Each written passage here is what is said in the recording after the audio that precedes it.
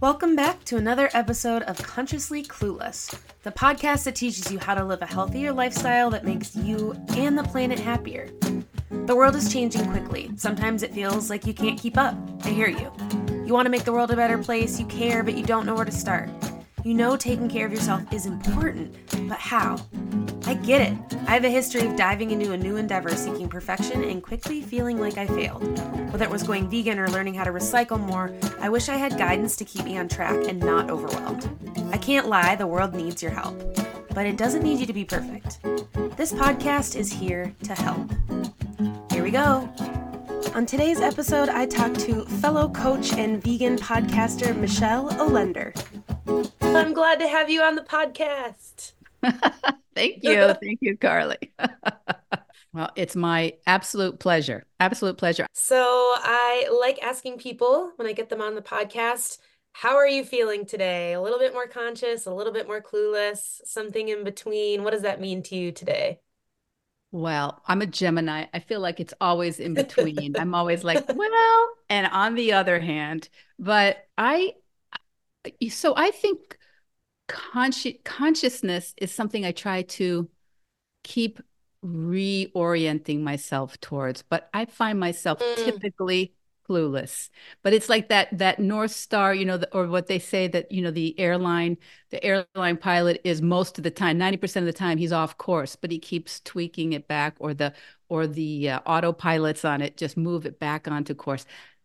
For me, trying to keep in my head what I'm trying to be conscious about and what I'm trying to be conscientious about. It's a practice, like mm-hmm, like yoga, like a mm-hmm. spiritual practice, like practicing showing up as a good partner or a friend or a community member. So no one's great at any of these things all the time. At least I'm not. And so it's Me just like neither. that taking that minute to like, okay, where could I be a little bit more conscious right now? I love that. Bringing that attention because sometimes we are so kind of out of body, right? Walking through the world, dealing with the things that we have to deal with and not totally tuned in. And then it's like all of a sudden, sometimes when you've been ignoring that, your body, your soul, your mind is like screaming at you to pay Or attention. exactly. Or someone in your life, or someone who feels very neglected, or someone, I have a brother, I have friends, I have classmates from college, 40 years in the past. And every once in a while, there's just like this, like, hello. Yeah, So from the totally. universe as well as from a human being that would like you to reorient your focus a little bit. I love that example with the pilot too. I love a visual. And that's such a good visual of, well, there's just always a bit of a redirect. Because there's wind, there's jet stream, there's things they're trying to avoid, I guess, up there at 35,000 square feet, or 35,000 feet, not square feet. So there's all, and my kids all learn to sail, and for me, sailing is always such a beautiful metaphor for Mm, everything, because there's no the conditions on the water are never the same 2 days in a row ever. So you have the wind, you have the current, you have waves, you have the heat and your ability, how dehydrated you are out there, and you have the tiller and you have a sail, and you have to just keep kind of working with it. And sometimes you have an oar that you have to end up paddling because there's no wind whatsoever. So but ultimately we all get where we're going. right. Sometimes we have to ask for help. I like that as well too, right? Because you're just constantly being reminded to push your focus back in that direction.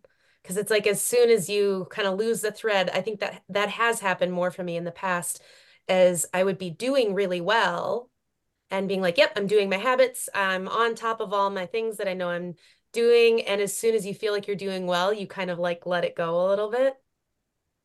Yeah. And that's the moment where you're like, oh, whoops, whoops, whoops, I need a redirect because I stopped paying attention. And Carly, I don't think, from my perspective, I don't think we're supposed to get it all right. I Mm, think we're supposed to be on a little bit, roller coaster, maybe not, but we're supposed to be on a little bit of a meandering path where we do take a few things for granted here and there.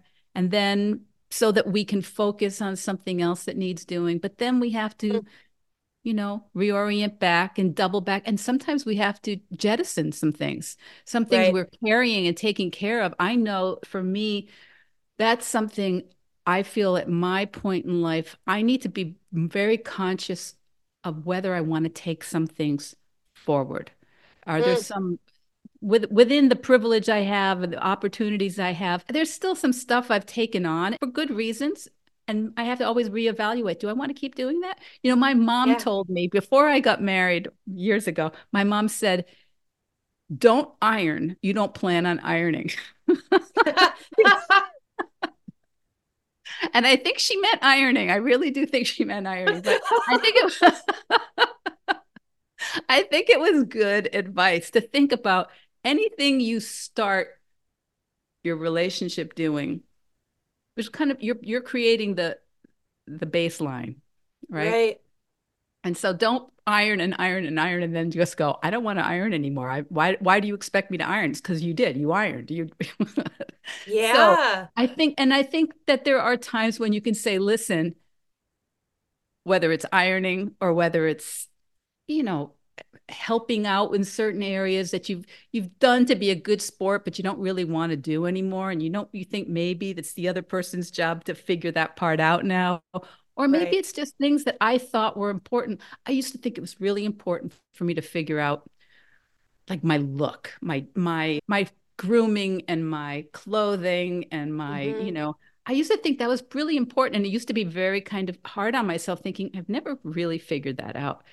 And I just really don't care anymore. I realize that the reason that's been a struggle is it's just not ever going to be on the top part of my interests. I had that kind of realization. I love to put a cute thrifted outfit together and do that kind of stuff. I never really loved doing, like I did it, but never doing like lots of hair and makeup growing up. But that was very much the norm, of course. And it was the early 2000s, so everyone was straightening their hair to all get out, which I lucked out on that one. This is just what it does. But I remember having this weird kind of like, do I have to like this? But I didn't really allow myself to even ask that question until mid-college. Mm. And it's not because this person said, I don't want to see you wake up unless you're beautiful. But I remember when I was early college, the person I was dating, I remember being so self-conscious of just how I wake up in the morning that I would sneak out of bed and go fix my face and then get back into bed. And I'm friends with this person that's an ex from way years ago, and I told him that a couple years ago, and he was like, "What?" I was like, "Yeah, it wasn't you. It wasn't your fault." But that's how deeply that stuff is. And when you learn that that's really fun for some people and it doesn't have to be fun for you, man, is that a freeing experience. Yeah, and at different time. So if you enjoyed it, that would be great. Like if you were Yeah, just like that, you woke up and you're like, okay, bingo, I'm gonna brush my teeth and I'm gonna be fresh and cute and blushy and bronzy and whatever else I- it is. That would be so fun. You should be able to do it. totally. Yeah. Totally. But I was like, this isn't fun. I don't want to do this. It's just, and it's a small example and It is it's, a but small, it's, but this is one of those things. I think that there are different, like there's the quarter life crisis and there's the midlife crisis, and I think there at different times there are things that it's not just what you're going for, it's what you're willing to leave behind is mm, part of your thinking, because otherwise you're dragging a lot yeah. forward and you just can't give everything your attention. And it's harder to move forward when you're dragging that much shit behind you.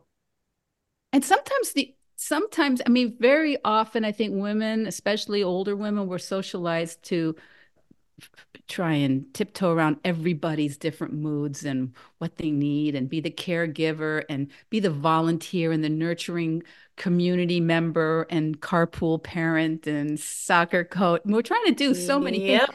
And it's good. It's not a bad thing, but not everybody even is noticing how much you're putting into it.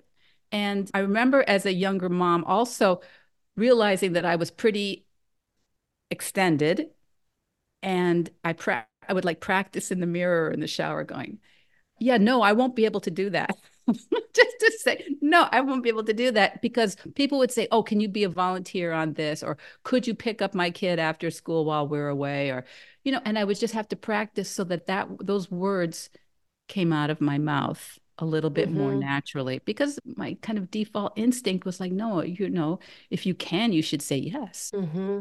Mm-hmm. Those boundaries, learning about boundaries. I mean, it's so cliche, and everyone on the TikTok and whatever else is talking about boundaries, but honestly, that is such an important thing to learn. What are your own boundaries? Whether it's, volunteering in the community, in a relationship, those things are so crucial to keep yourself safe and happy in any relationship. Yeah, and we don't want to have our relationships, polluted by a lot of resentment and that sort of thing. Like I don't want to resent somebody I'm trying to help or somebody I wanted to help. I don't want to resent them, and I really don't want them doing the same thing to me. My mom and I when we were young, when I was young, I didn't have like the most warm, fuzzy relationship with my mother. My mother and I became really very close, good friends later on in life. And I always think what a gift that I was able to, have that time so that it came to that point. But she always would say, oh, Michele, you can always count on Michele to just tell you the truth. And I remember when she said that, I was like, oh, wow, I didn't even know that that was something I'd be so glad she appreciates about me. And Oh, wow. I tell my kids, my adult kids, and they're all three of my kids are married. I want them to tell me the truth. I don't want them going along with something because they don't know how to say no, Michele. I don't like that. Yeah. Say it, just say it, just say it. Yeah, and what a beautiful thing to give to your children in the relationship you have with them now too. That's such beautiful permission Well, too. I hope. I mean, I'm sure at some point it'll come and bite me and they'll say something I really don't want to hear. You're like, just kidding, that's too far. When they I were take like it back. when they were teenagers, I remember telling them, listen, someday you're going to have to tell me something you really don't want to tell me. And I want you to say, if it's really hard, I want you to say, Mom, you're going to get really mad. But so that would like give me, don't blindside me. Give me that 1 second to like steel myself. Here we go. And I'll say, yes, of course, it's okay if I'm mad. That's fine. But there are things Right. that it doesn't matter. I can be mad and we can still be glad we had the conversation. Yes, gosh, what an important lesson. So we connected first because I was on your podcast, Veg Your Best, which listeners should go check that out. It has been really fun to go back through. And I wanted to, after chatting with you, wanted to talk about your vegan journey and talk about your coaching. So let's dive into some of that. What is your vegan story? How did you get to Veg Your Best? My vegan story is in my 50s. My youngest was vegan for a while. And I remember being half supportive and half irritated. Yep, and that sounds right. and with a frisson of, oh my gosh, is that even healthy for you? Because Yeah. she was still like, I think she was still in high school and definitely in the early years of college. She was still in high school still. And I didn't feel like she ate enough vegetables to be vegan. I didn't Mm-hmm. feel like she would had all that food coming in. So anyway, I tried to be at my at my level of consciousness then. I Mm-hmm. tried to be supportive. I tried to be helpful. And I started trying to learn how would she what like if we'd go out to eat, I think, how would she order here? What do I want? So anyway, this is always how I go. I try to figure out what is it I think before I give somebody else a hard time.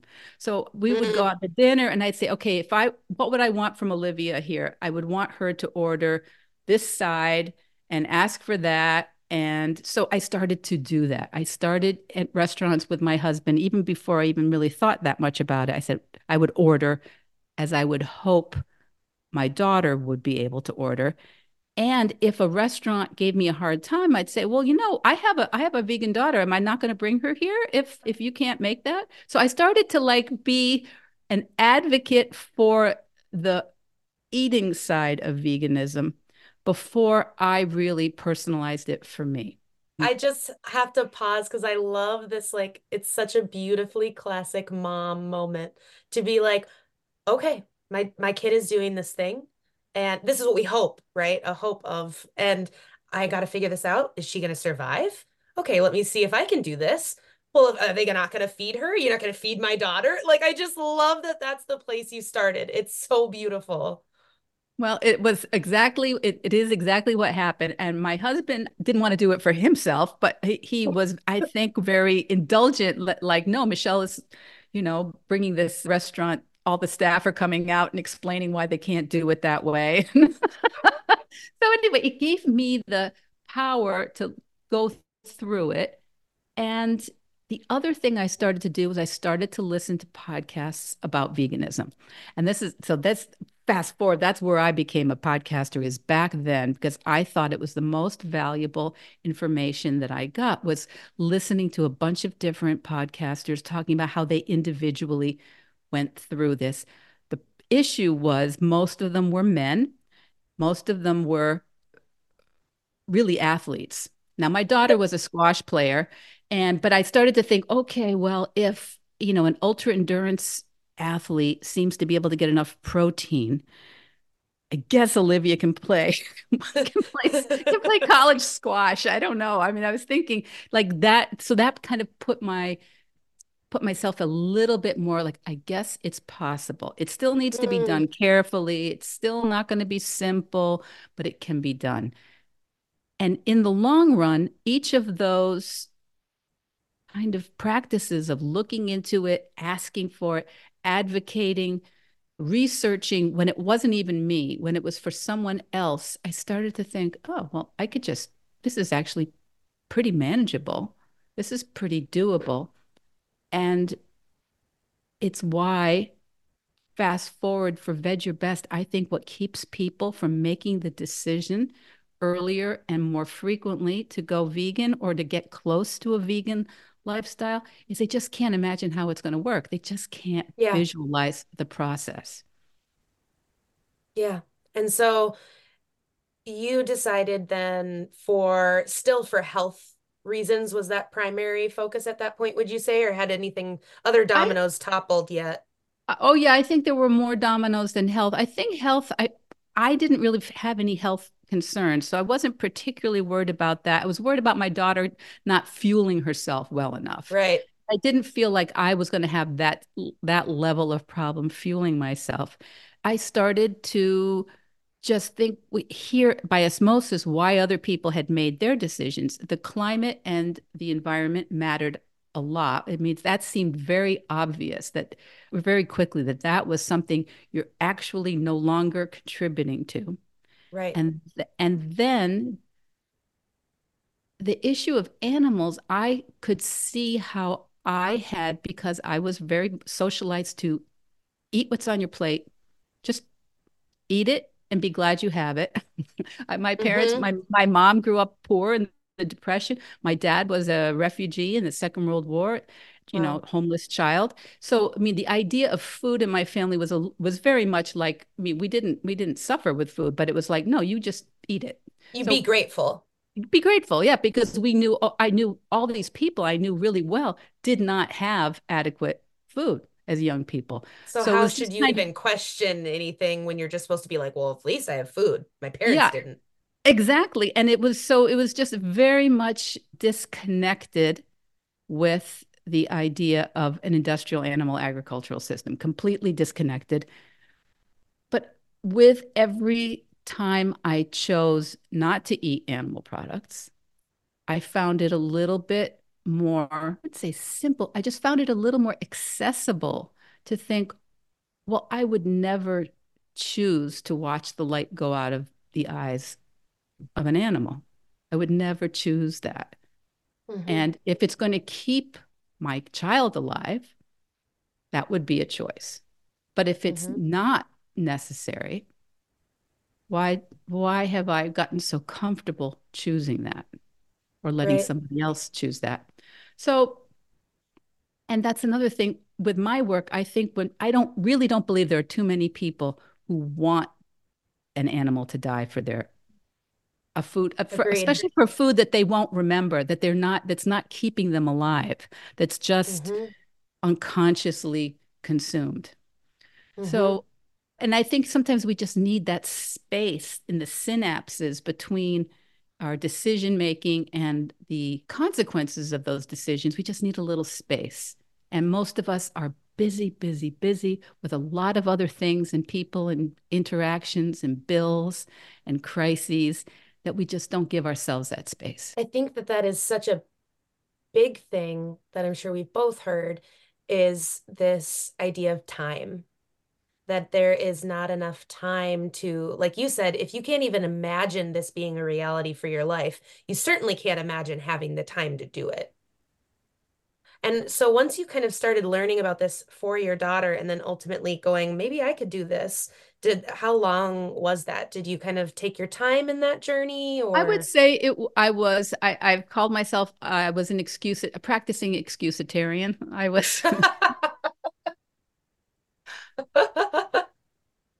was vegan, plant-based. Plant-based was not a term at that point that I recall having heard. I feel like that's a little bit Mm, more recent term, but I considered it, I was vegan in those choices in food unless there was a real problem, a less real issue. Like maybe I was visiting my mother at her assisted living or mm, something, and it was just impossible to get something. Coleslaw, I could get coleslaw, but they only had the one with the, dairy in it or something like that. That kind of thing. So right. but most of the time I was making those choices, but if the choice didn't seem very doable, I just looked the other way. That was my Right. excusitarianism. And at some point, my husband wanted to see if I mean he had seen me making more and more of these choices, and he knew I was moving in that direction.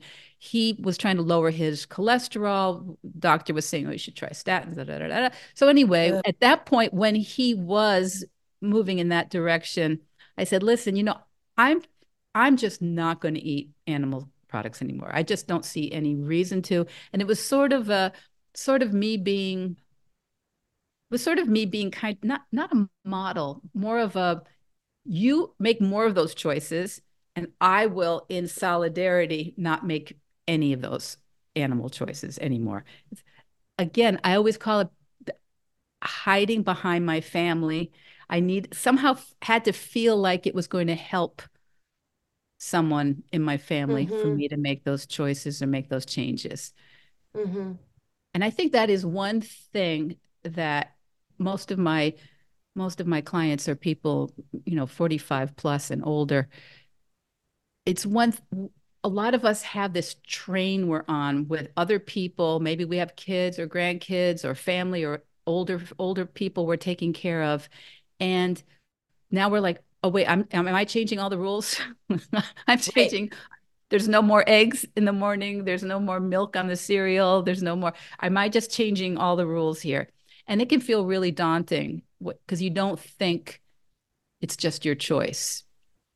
Yeah, and I think that that space and that remembering that is crucial for a lot of things, not to excuse people that are doing bad things or whatever, but the longer you are socialized to think this is correct, X is correct, Y is correct, then the potentially, I think, more time it takes to unravel.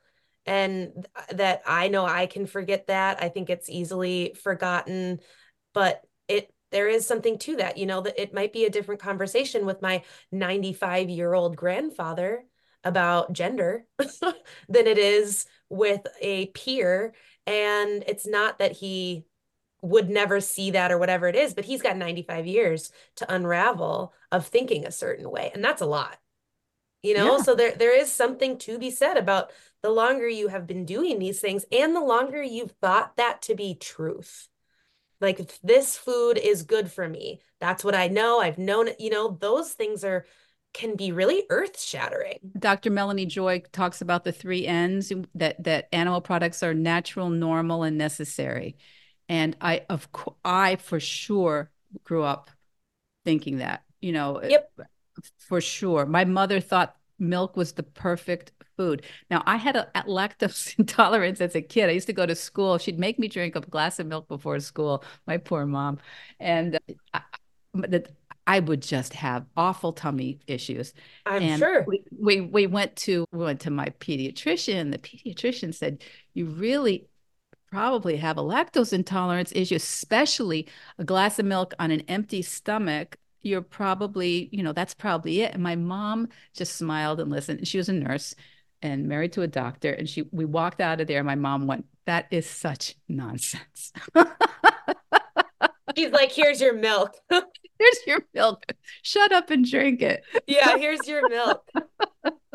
Right, because she's like, that's not what I know to be true my whole life. Yeah. So why would it be true right now? And when you have those reactions with people, and when people are working with you because you're a coach, they're, they're willingly coming to you to make these changes. But when you have people have those responses of like, well, it's always been this way. Why now? What do you say? What are your reactions? Well, I guess more often it's the people who come to me are getting that reaction from their partners or colleagues or parents or kids.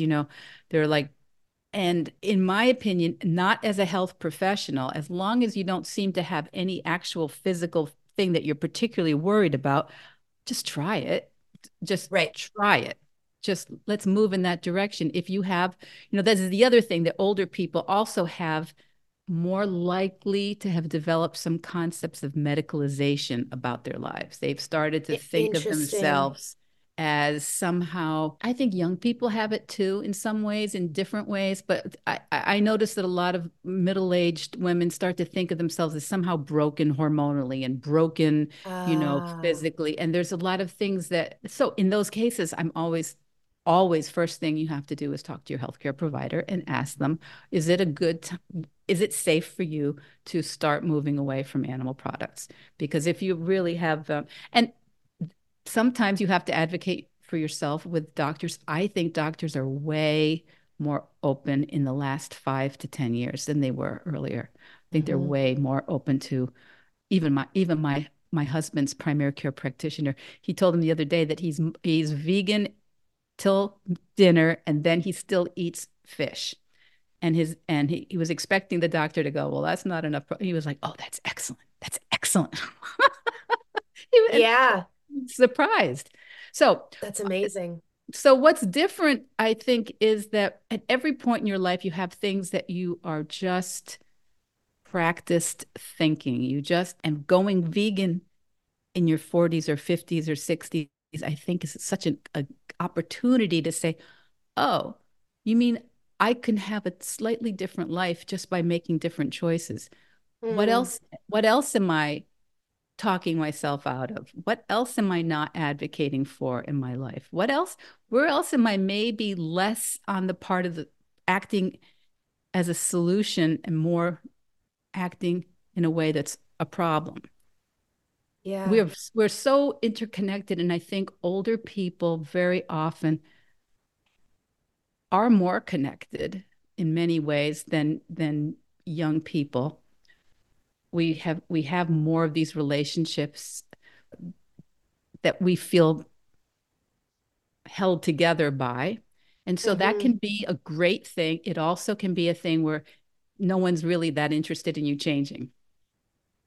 Yeah, that is a really, really real thing.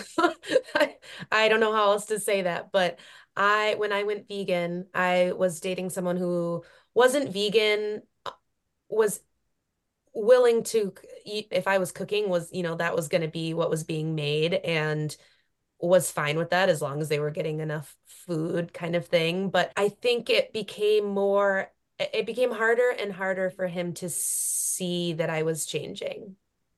And it's not that I was right or he was wrong or whatever it was, but I think that because we had been comfortable in this spot and one of us was going here and one of us wasn't, that became a lot of friction. And that doesn't just have to be veganism, of course, that can be change in relationships in a lot of ways. But when it's something that's central around food and you eat with your partner or your family 3 times a day, that's a big conversation to have with the people, at least in your household sometimes.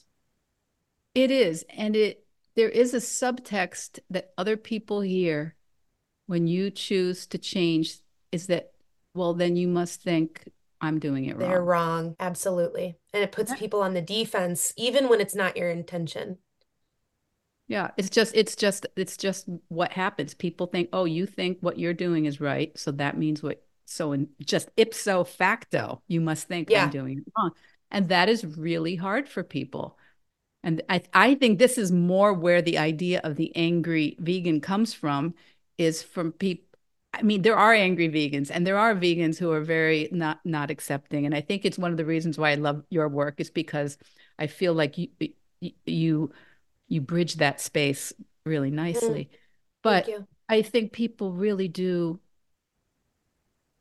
feel diminished, dismissed, condemned. And even if you've never said a word. Yeah, yeah. And how do you navigate those conversations or those situations? Or what advice do you have for people that might be in that space? Well, I think if I don't have any opinions about what other people should do unless they're finding it a problem. And Mm, then I would, because I think we all have to navigate it our own way, and the people around us all have different levels of comfort with all of it. But I would say if you're finding it hard, consider making sure you're owning it as your own practice. hmm. Now, some people don't like that. They think, well, why should I just look the other way about atrocities of any other kind? And there is a obvious excellent argument on that point that you should not be accepting behavior you think is immoral. On the other hand, if you've been in a situation where you recently were making the same decisions as the people around you, and especially if you're an older person, yes, you probably, if you're this is new in your 40s, 50s, or beyond, you have been making those same. In fact, I raised my kids eating animal products, so Right, I've just felt that I can't speak for what other people should do in these right. relationships. And I think that the most powerful thing I can do as a vegan is live in a way that shows my values, live in a way that tries to make it easier for more people to do that. And I have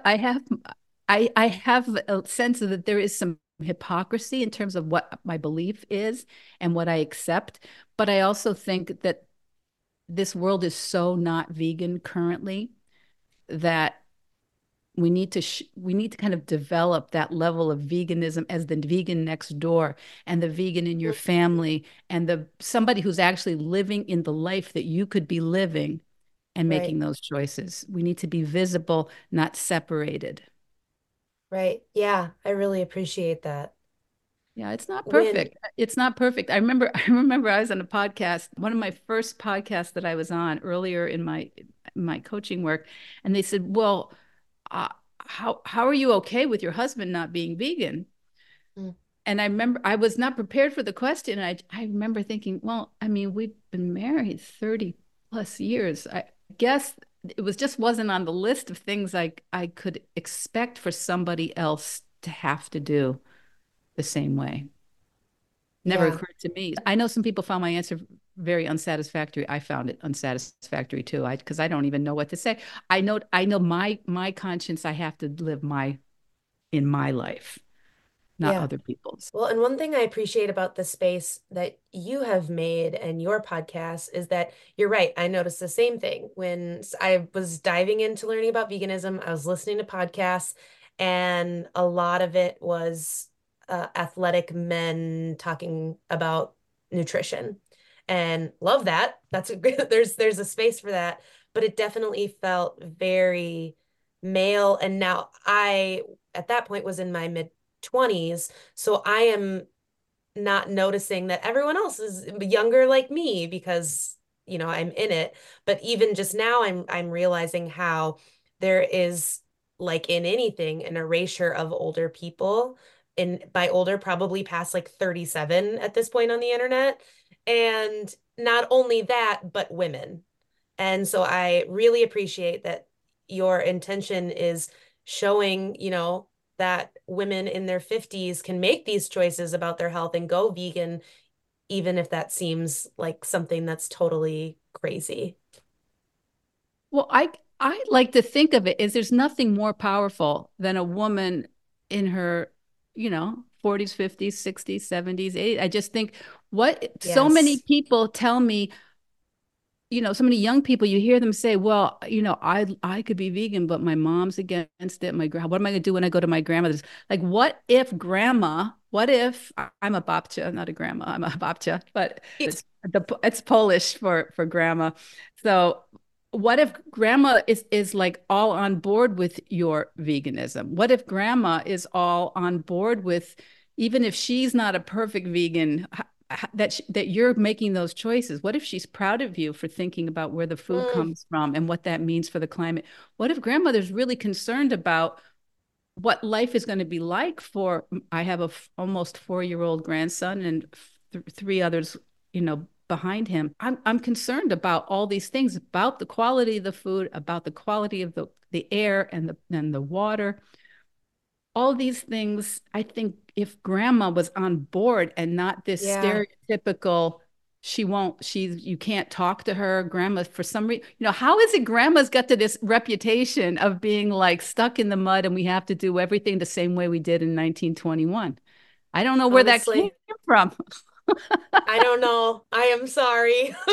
I mean, I'm sure there's plenty of us that are very stuck in the mud, but my role is to try to encourage us to do it wrong, because Mm, a lot of us are older. We're like, oh, really? Am I going to do this thing that I'm going to be judged on for not being 100% in alignment? I mean, when I started going vegan, I did not deal with the wool in my closet. I did not deal with the leather of my shoes. I didn't deal with that. I'm basically out of wool. It's basically all been given away, but I still have a few leather things. They just I'm don't get down to my replenished. last two pairs of wool socks, I think, that haven't worn out in the last however many years. Because I'm like, I own them. I'm not going to waste them now. And that can be an unpopular opinion as well. It is. And I think this is where we need to think for ourselves from our opened, consciousness. We want to Yeah. keep opening for it, but is it is it conscious to just throw things away? Is it conscious to buy plastic? Is it unless it's necessary? I mean, we just want everything is on the table for us to make intelligent decisions about. Yeah, I wish I would have had a little bit of guidance in the beginning of my kind of eco-friendly journey, vegan journey. It all kind of cascaded around the same. I started looking into for health and then the environment and it all quickly came in and I was like, "Oh my gosh, I have to change my entire life." And without having enough knowledge and wanting to do it perfectly like I saw on the internet, which is why I eventually started a podcast where you didn't have to be perfect. But at the time, I threw away shit. I bought new stuff. I was like, here's my cute, aesthetically perfect mason jarred cabinet, which now, of course, I still have a bunch of them because I'm not going to get rid of them now. But I wasted so many things trying to be environmental. And because I was more attached to the image of it than what it was actually doing. And I think that goes with veganism too, right? The image of it where it's like perfect and you're an activist on the street every day and bless the people that do that. But that's not everyone's lane. And you can't, one of the first podcast interviews I ever did, this woman said, you can't be a perfect vegan in an unperfect world, or you can't be perfect in an unperfect world.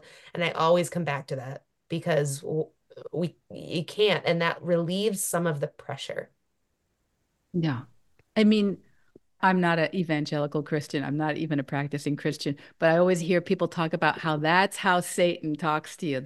That Satan is the one telling you, oh, you making that choice? Well, that's not 100% how you think. That's not 100% what you do. And I always think that that's exactly how our own brains Mm, try to protect us from change because change is Yeah. biologically exhausting. Nobody, our bodies don't want us to change a lot of things. That's a lot to learn. So if I have to wait until I've got it all figured out, wait until I'm ready to get rid of everything leather or wool, get rid of, I have pillows that date from my parents' marriage. I just read the other day you have to get rid of pillows after like 5 years. I'm like, are you kidding me? Mine are like 50 years old. So Mine some are of them, somewhere between 5 and 50. and some of them have feathers in them. And so Yeah. I have not, I mean, I still have a couple down coats that pre-exist my going vegan.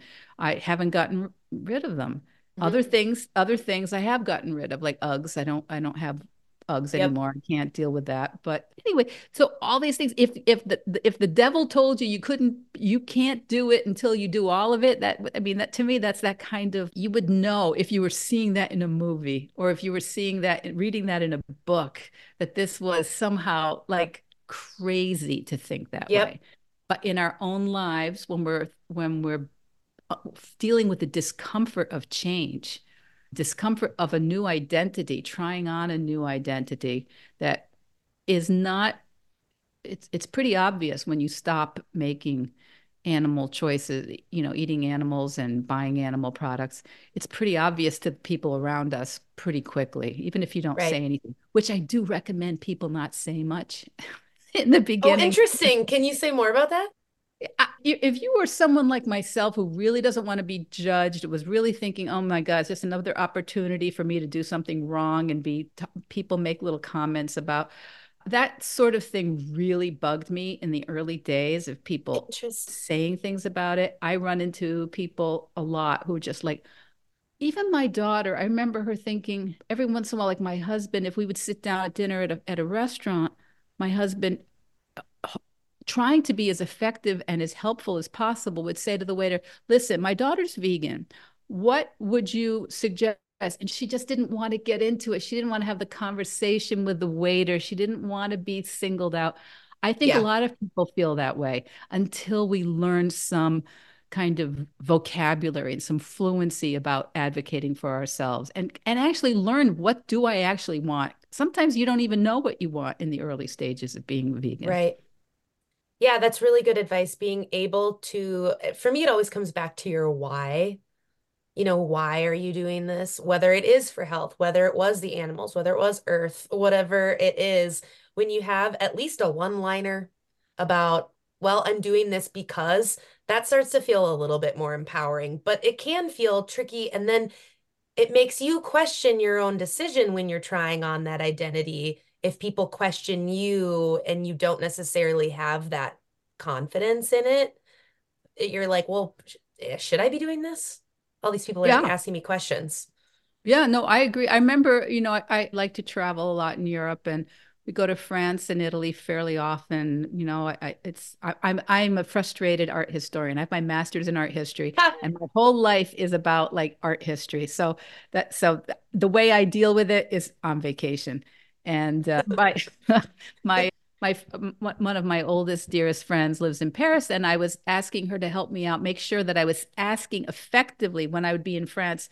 How would I explain myself if I'm getting one of these Oh, blank faced waiters just looking at me yep. like I'm crazy? And I remember her saying, well, you could just say that you have a dairy allergy. And I remember thinking, I don't though. I don't. But that's not the truth. Yeah. And I was like, yes, that is probably not bad advice for a waiter Right. who doesn't need to know anything, but might have been taught that he needs to be thoughtful about somebody with an allergy. Allergies. Yeah. But I remember it just made me like, ugh, not bad advice, but I don't feel like I want to say that. Because it probably didn't feel authentic. It didn't. And it made, now, have I ever said it? I don't know if I have. I've said I can't eat dairy. I've said things Yeah. like that, which often, if other people say, oh, you can't have that, I'm like, yes, I can. I just choose not to.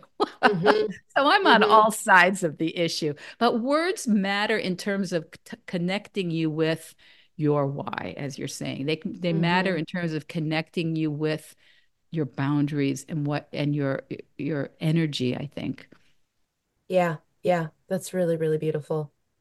What advice do you have for people who are older than 37 or whatever age I threw out earlier that are thinking about going vegan, have some of those concerns that you've mentioned about, specifically women being these caretakers, being the ones everyone relies on, and how to navigate that? What's some simple advice without necessarily working with you, but what Yeah, can you no, share? yeah. I think the podcast is my way of like nobody has to pay for the podcast. They can just listen, and it's Same. just Yeah, a little bit of encouragement, a little bit of reason, a little bit of inspiration about why maybe a plant-based or a vegan lifestyle is actually much more doable than you think. And if you're already vegan, there are all kinds of cool things that vegans are doing out in the world I want to share for with each other.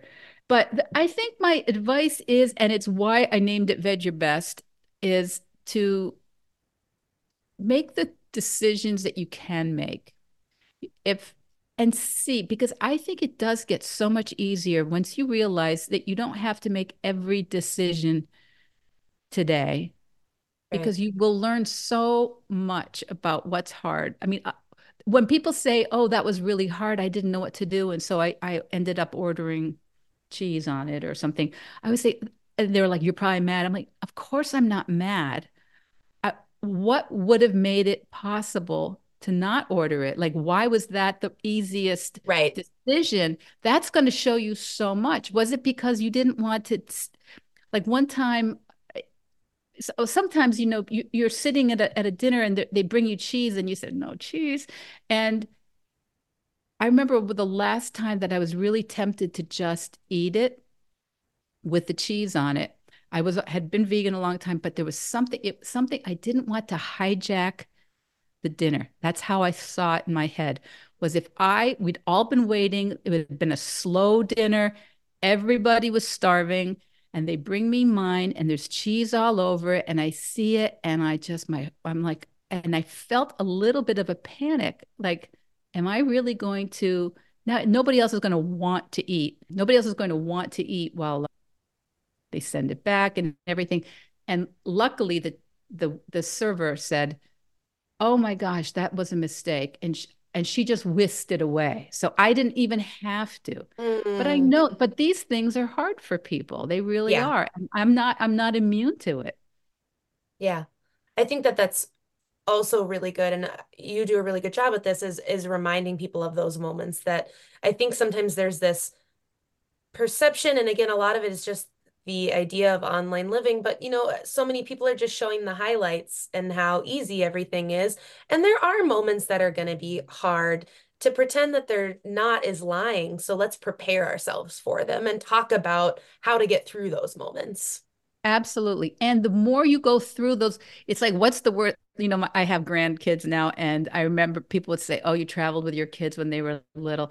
And basically, I'd say, well, once someone has pooped through the diaper all the way up the back of then Yep. that happens, right? And you don't, it's terrible. It's not good. Nobody wants it, but yet we all get through it. Yeah. We learn. Maybe we're more prepared the next time. Maybe we call ahead next time. Maybe we have something else on hand. I mean, they're all things that we learn all the time with failure.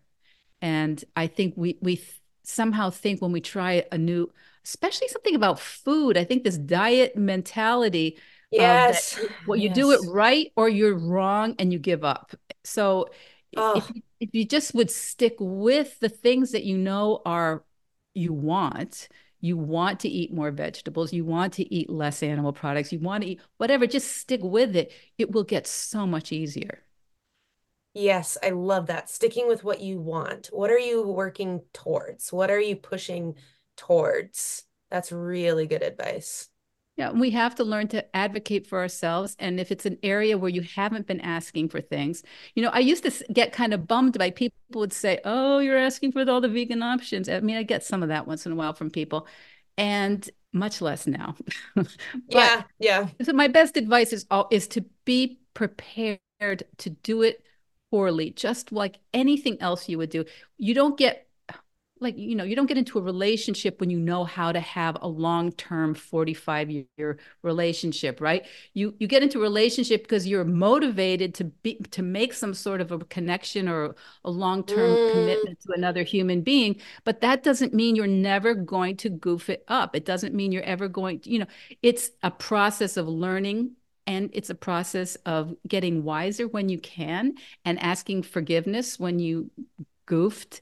So it's a process, and it's like anything else, because you're not done with veganism. It's not like, oh, next week I'll be vegan. It's no, it's 3+ times a day. It's when you shop, it's when you travel, it's all these things that you're trying to do. It's a practice. You cannot do it perfectly. It just cannot be done perfectly. I love that. Permission to mess it up. And learn from it a little bit. I mean, not make it a whole thing that like, okay, autopsy time. What, postmortem. What did I do wrong? When did I know it? But Yeah. just like what worked well, what didn't work well. Oh, let's avoid that when possible. Yeah. Yeah. Is there anything else you want to share with listeners? Well, I just hope everybody will start a podcast, Carly, don't you? Yes. Yes. I love it. I love it.